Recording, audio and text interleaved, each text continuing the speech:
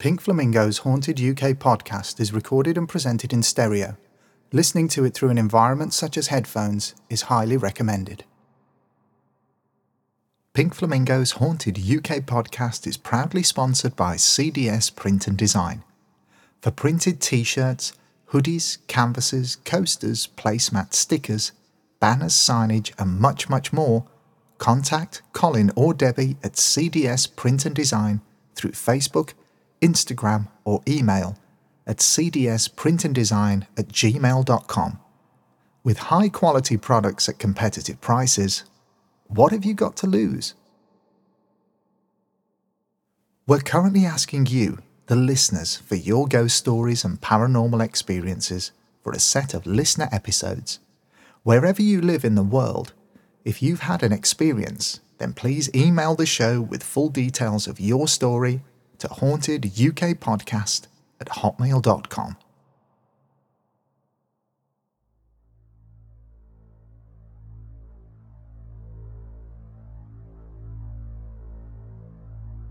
I'd made my usual trip with my dog, in through the bottom gate off Hayseach Road, around the lower pool, up the hill to Hayden Hill House and Hall. It was around 7:15 p.m, and just as I made my way back down to the bottom gate, I noticed that there was nobody else around. The atmosphere had turned very strange, very odd. Then my dog barked. She was staring in the direction of the path opposite, and that's when I saw it. A white, misty figure that was moving along the path towards the pool. I was stunned. It had completely faded away by the time it had got to the trees. It took me a long time to go back into that park. Anonymous local resident.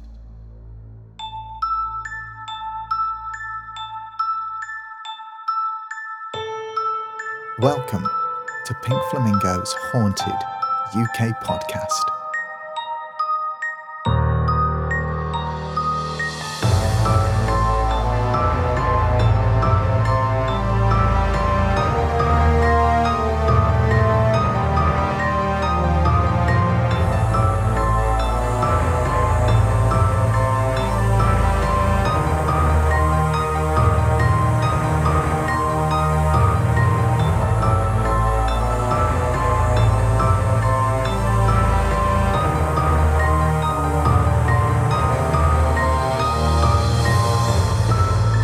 This is episode 6 of Pink Flamingo's Haunted UK podcast, and our destination this time is Hayden Hill Park and its two houses, Hayden Hill Hall and Hayden Hill House.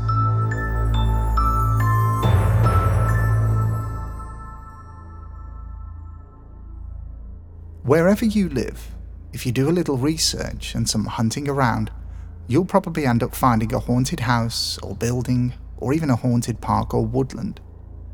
When my family and I decided to move to the Halesowen area 4 years ago, we had no idea that just a few minutes walk from our new home would be not only a haunted park, but also a haunted house.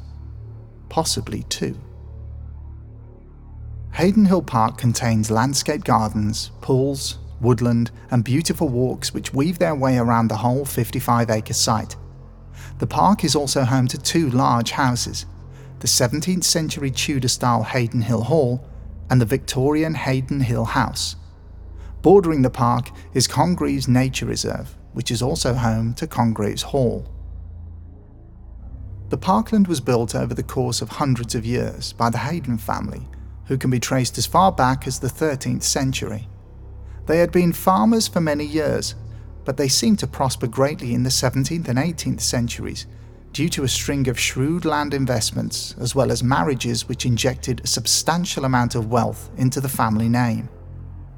The main family house which watched over the land was what is now known as Hayden Hill Hall. This Tudor-style farmhouse was remodelled and extended a number of times, but what you see today was mainly from the 17th century. In 1877, the entire estate was passed down to George Alfred Best, who was born at nearby Congreves Hall in 1839. One of the conditions of his inheritance was that he was to take the Hayden name, which he duly did. He was then known as George Alfred Hayden Best. George had grand plans for the whole farm. He wanted to completely remodel the house and its grounds into a scene from the grand style of the era. But before he could start any of these changes, he had a big problem. Haydenhill Hall was still occupied by Mary Barrs, who was entitled to keep the property because of marriage between the two families, the Barrs and the Bests. George Haydon Best then decided to demolish the cottage on the estate which he was living in and begin building a grand new house. Haydenhill House was soon completed, with many features that were very cutting edge at the time of building, such as piped gas and water supply, as well as underfloor heating and flushing toilets. Haydon Best's next project was to landscape the land into a parkland such as that of the aristocracy. Pools were constructed at the higher and lower sections of the land, as well as tree-lined pathways and driveways being planted. The focus was to emphasize the beautiful views of Clent Hills. George also still had a plan to extend Haydenhill House when Haydenhill Hall became vacant, but Mary Barrs lived until 1904 and the additional building work never happened. Both Haydenhill House and Haydenhill Hall would stay as separate buildings. After George Haydon Best died in 1921, the estate remained in the family for just 1 year, but was then sold to the local council through public subscription for £8,500. Within the agreement of the public subscription was 55 acres of parkland, as well as both Haydenhill House and Haydenhill Hall. Over the years, various modifications were made to the estate, such as the building of a swimming pool and a bandstand. Both of these structures didn't survive into present day, and couple this with a devastating fire in Haydenhill Hall, and the area was starting to fall into disrepair. In 1990, a renovation program was undertaken, but progress was very slow. But in 1999, fortune changed by way of a National Lottery Heritage Fund award for just over £2 million. A huge amount of restoration work began on not only the houses, but also the park. When the work was completed in 2007, Haydenhill Park, House and Hall once again welcomed visitors into its beautiful grounds. With hundreds of years of history in its grounds, does Haydenhill harbour a more darker, paranormal side not always seen? As with many old, large haunted houses, tales of secret passages and underground tunnels always tend to add to the eeriness of an already sometimes spooky building. Haydenhill Hall is no different. Substantial tunnels have been discovered under the hall, but their exact lengths and destinations have never been confirmed.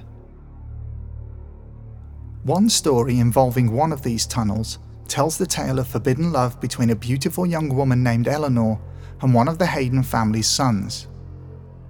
It's thought that Eleanor was the daughter of a miller who ran the Hayseach Mill, which was very close to the Haydon estate.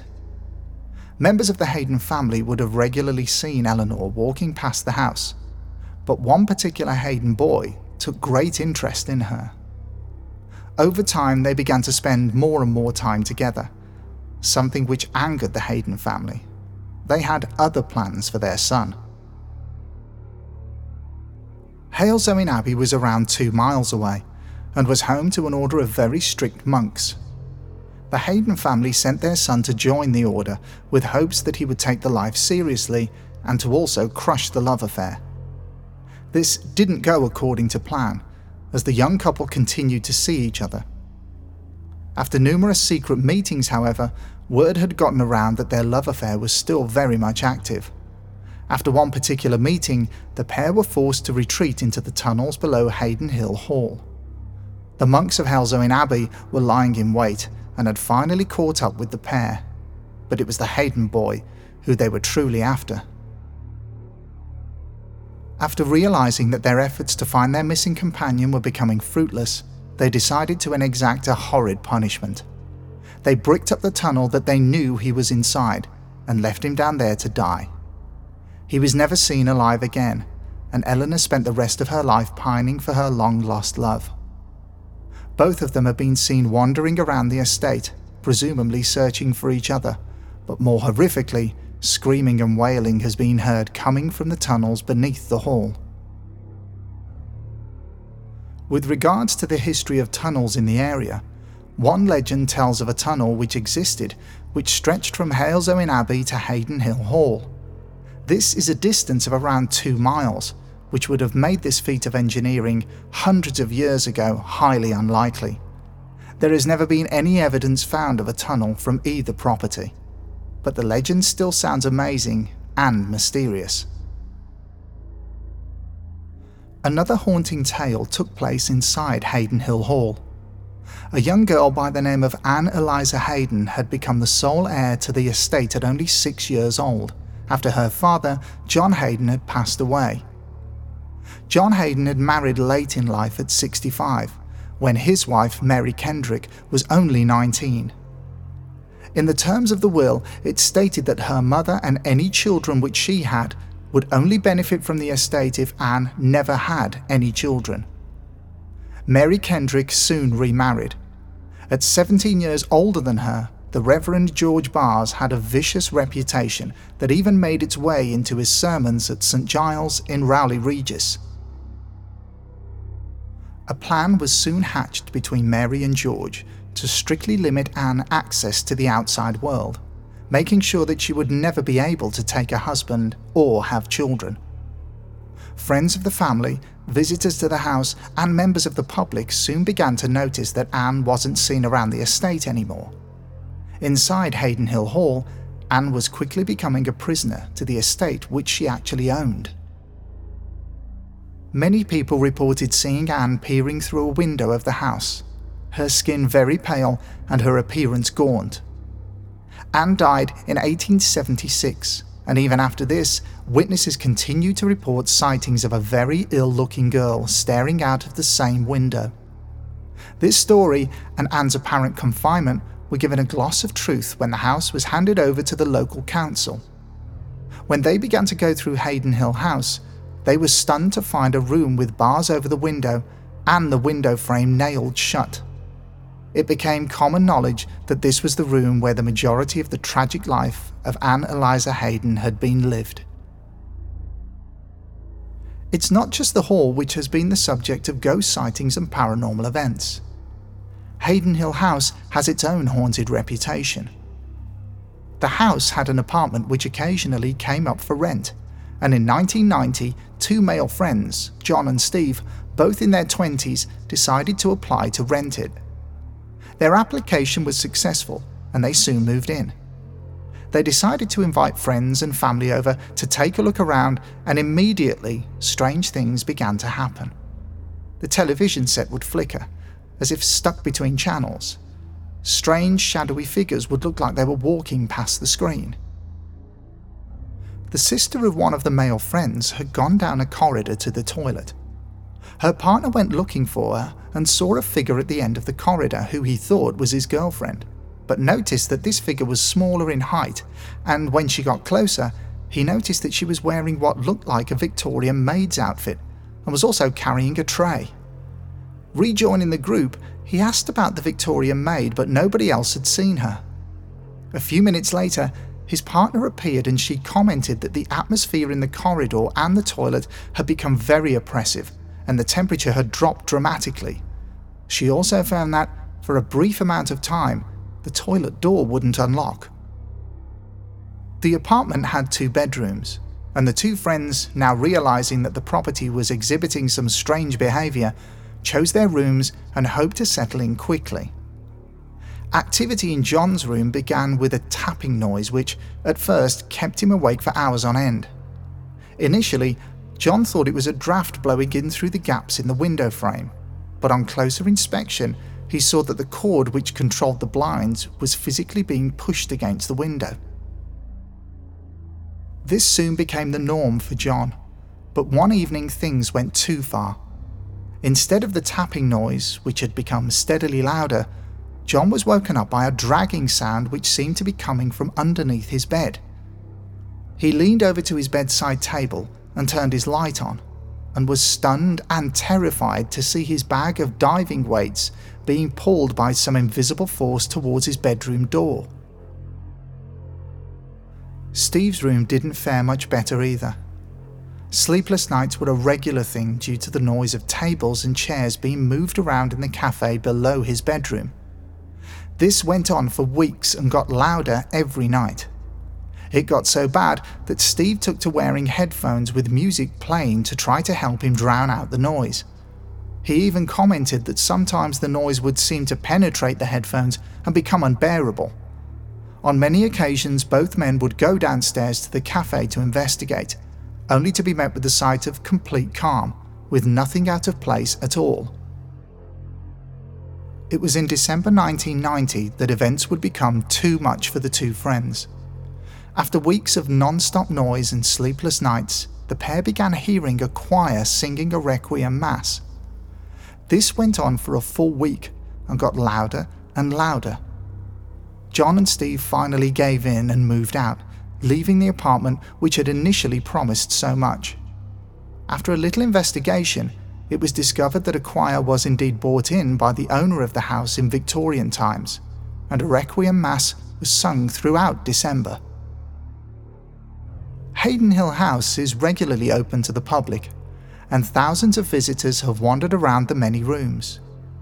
Members of the public, especially children, have reported strange sightings and feelings whilst visiting, and one area that seems to provide experience after experience is the servants' staircase.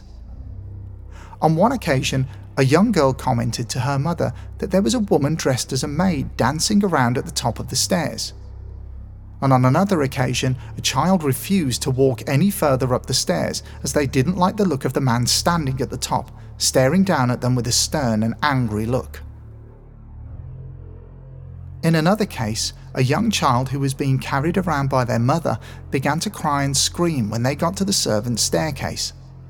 The mother tried a number of times to climb the stairs, but on every occasion her child became extremely upset. A member of staff offered to take them up the main house staircase so that they could take a look around the upper floors and avoid the servants' staircase entirely. But upon attempting to come back down via the servants' stairs, the child once again began to cry and scream.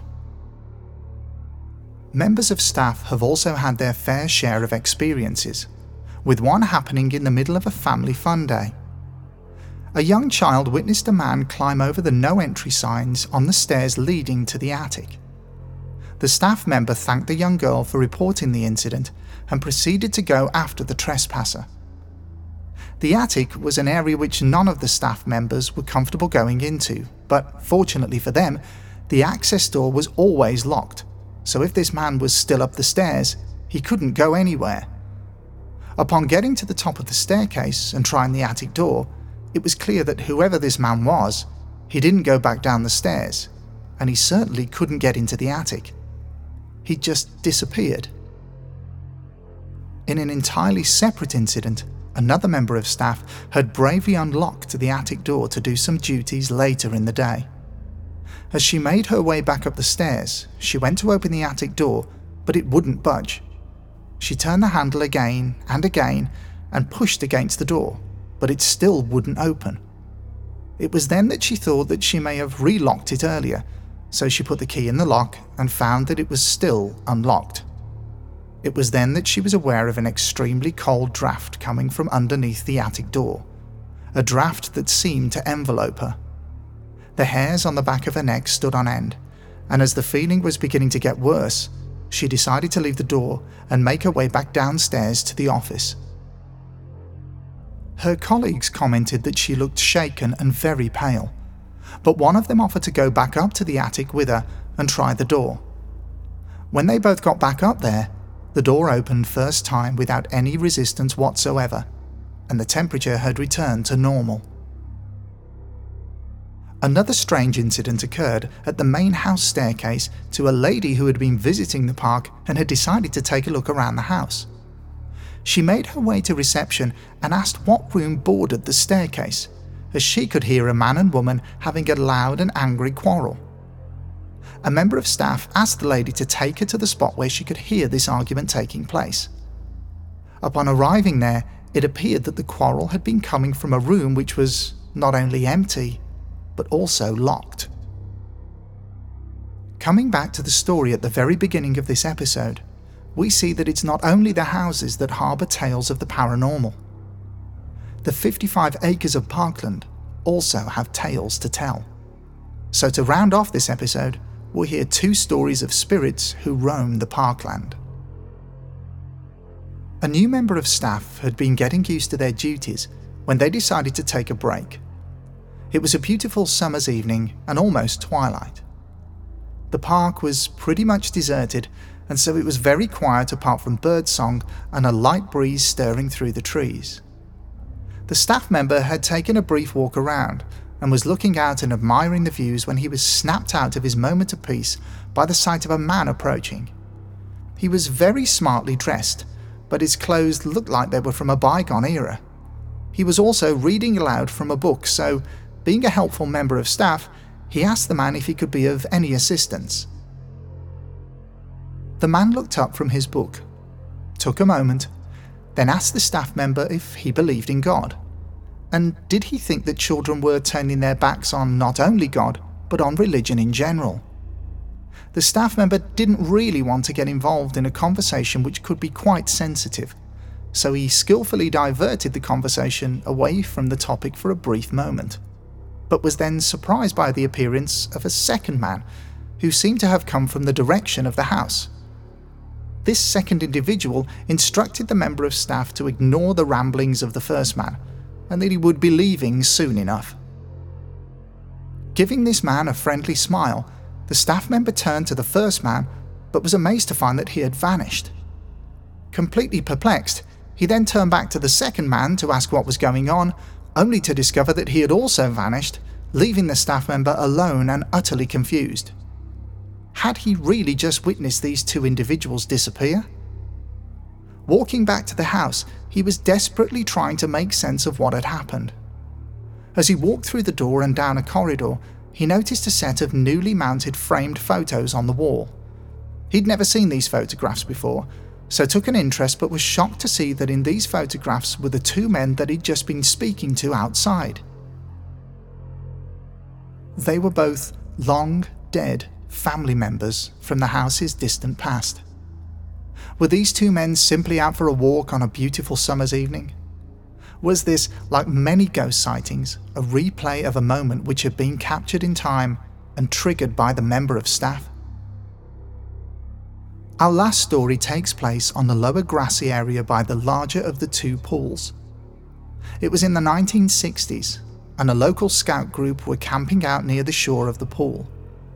During those days, this type of activity was allowed, and the park would host many other activities such as fetes and community events.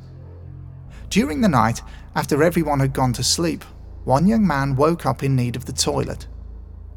Moving as quietly as possible, so as not to wake anyone else up, he crept out of the tent.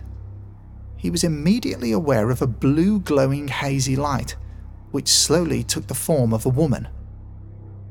The man was absolutely terrified and rooted to the spot. The apparition was in medieval clothes, complete with a bonnet, a veil, and fully flowing dress. After a short amount of time, the relevance of what the witness was seeing dawned on him, and he began to cry out to the rest of the scout group.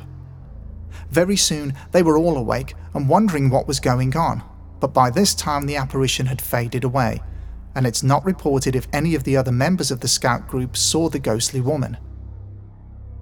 She was, and is still known as the Blue Lady, and the strange thing about this particular ghost is that there doesn't seem to be any backstory to her existence whatsoever. That's not to say that something may have gone on in the past, a murder, an accident that simply wasn't recorded in history.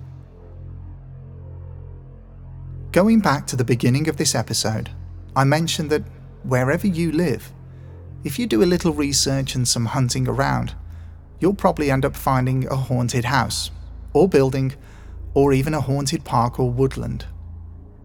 Living so close to Hayden Hill Park and delving into the history of not only the park but the houses as well makes you a little more aware of what your surroundings were like many years ago. The kind of people who lived, worked and died, all of them having no idea that in years to come they will somehow be immortalized as a ghost. I can't recommend enough to anyone who is visiting the area to take a walk around Hayden Hill Park, visit the houses and soak up the history. If you're part of a ghost hunting group, Dudley Council do let groups stay overnight, and many investigations have taken place. Even Most Haunted visited and had amazing results during their stay. So if you're visiting for a walk around, or if you're part of a paranormal investigation, just remember that when your Panasonic DR60 is set up and ready to record EVPs, you keep your senses on high alert, because the next person that may have an experience could be you. Well, we've come to the end of episode 6 of Pink Flamingo's Haunted UK podcast. But before I go, I'd just like to make a few announcements. First off, thank you to all of you who've listened, and if you've enjoyed the show, then please leave a 5-star review. This will help the show tremendously. You can find the show on Apple Podcasts, Spotify, Google Podcasts, Breaker, Pocket Casts, and Radio Public. Secondly, I'd like to give a shout out to the show's sponsor, CDS Print and Design. Thank you so much to Colin and Debbie. Thank you for your support. Thirdly, I'd like to give a shout out to a few podcasts which, if you're struggling to find interesting material to listen to, these will definitely quench your thirst. Wherever you download your podcasts from, try searching for the following: Astonishing Legends, The Strange Sessions, Haunted Housewives, The Mystery of Life podcast, The Salty Speculation podcast, Killing, Missing, Hidden, The Pineapple Pizza podcast, podcasts from Fallen Scholar Productions, and from the Parcast Network, who are now exclusively only on Spotify, Unexplained Mysteries, Conspiracy Theories, Gone, and Extraterrestrial. Next, if you've experienced a paranormal event at Hayden Hill Park, Hayden Hill House, or Hayden Hill Hall, or for that matter, anywhere in the world, then please email the show at hauntedukpodcast@hotmail.com. That's hauntedukpodcast@hotmail.com with full details of your encounter, and I will try my best to read out as many listener stories as possible in dedicated listener episodes. I would genuinely love to hear from you, so please get in touch. Last of all, if you have a podcast that you need mixing, or if you need original music writing for your podcast, then please get in touch via email to pinkflamingo.musicproductions@hotmail.com. That's pinkflamingo.musicproductions@hotmail.com. This podcast was recorded at Pink Flamingo Music Production Studio in Halesowen in the West Midlands, England. For a full list of research sources that helped immensely with the content of this episode, please refer to the show notes. Thank you all so much again for listening, and we'll be back very soon with another episode. Until then, stay safe and take care.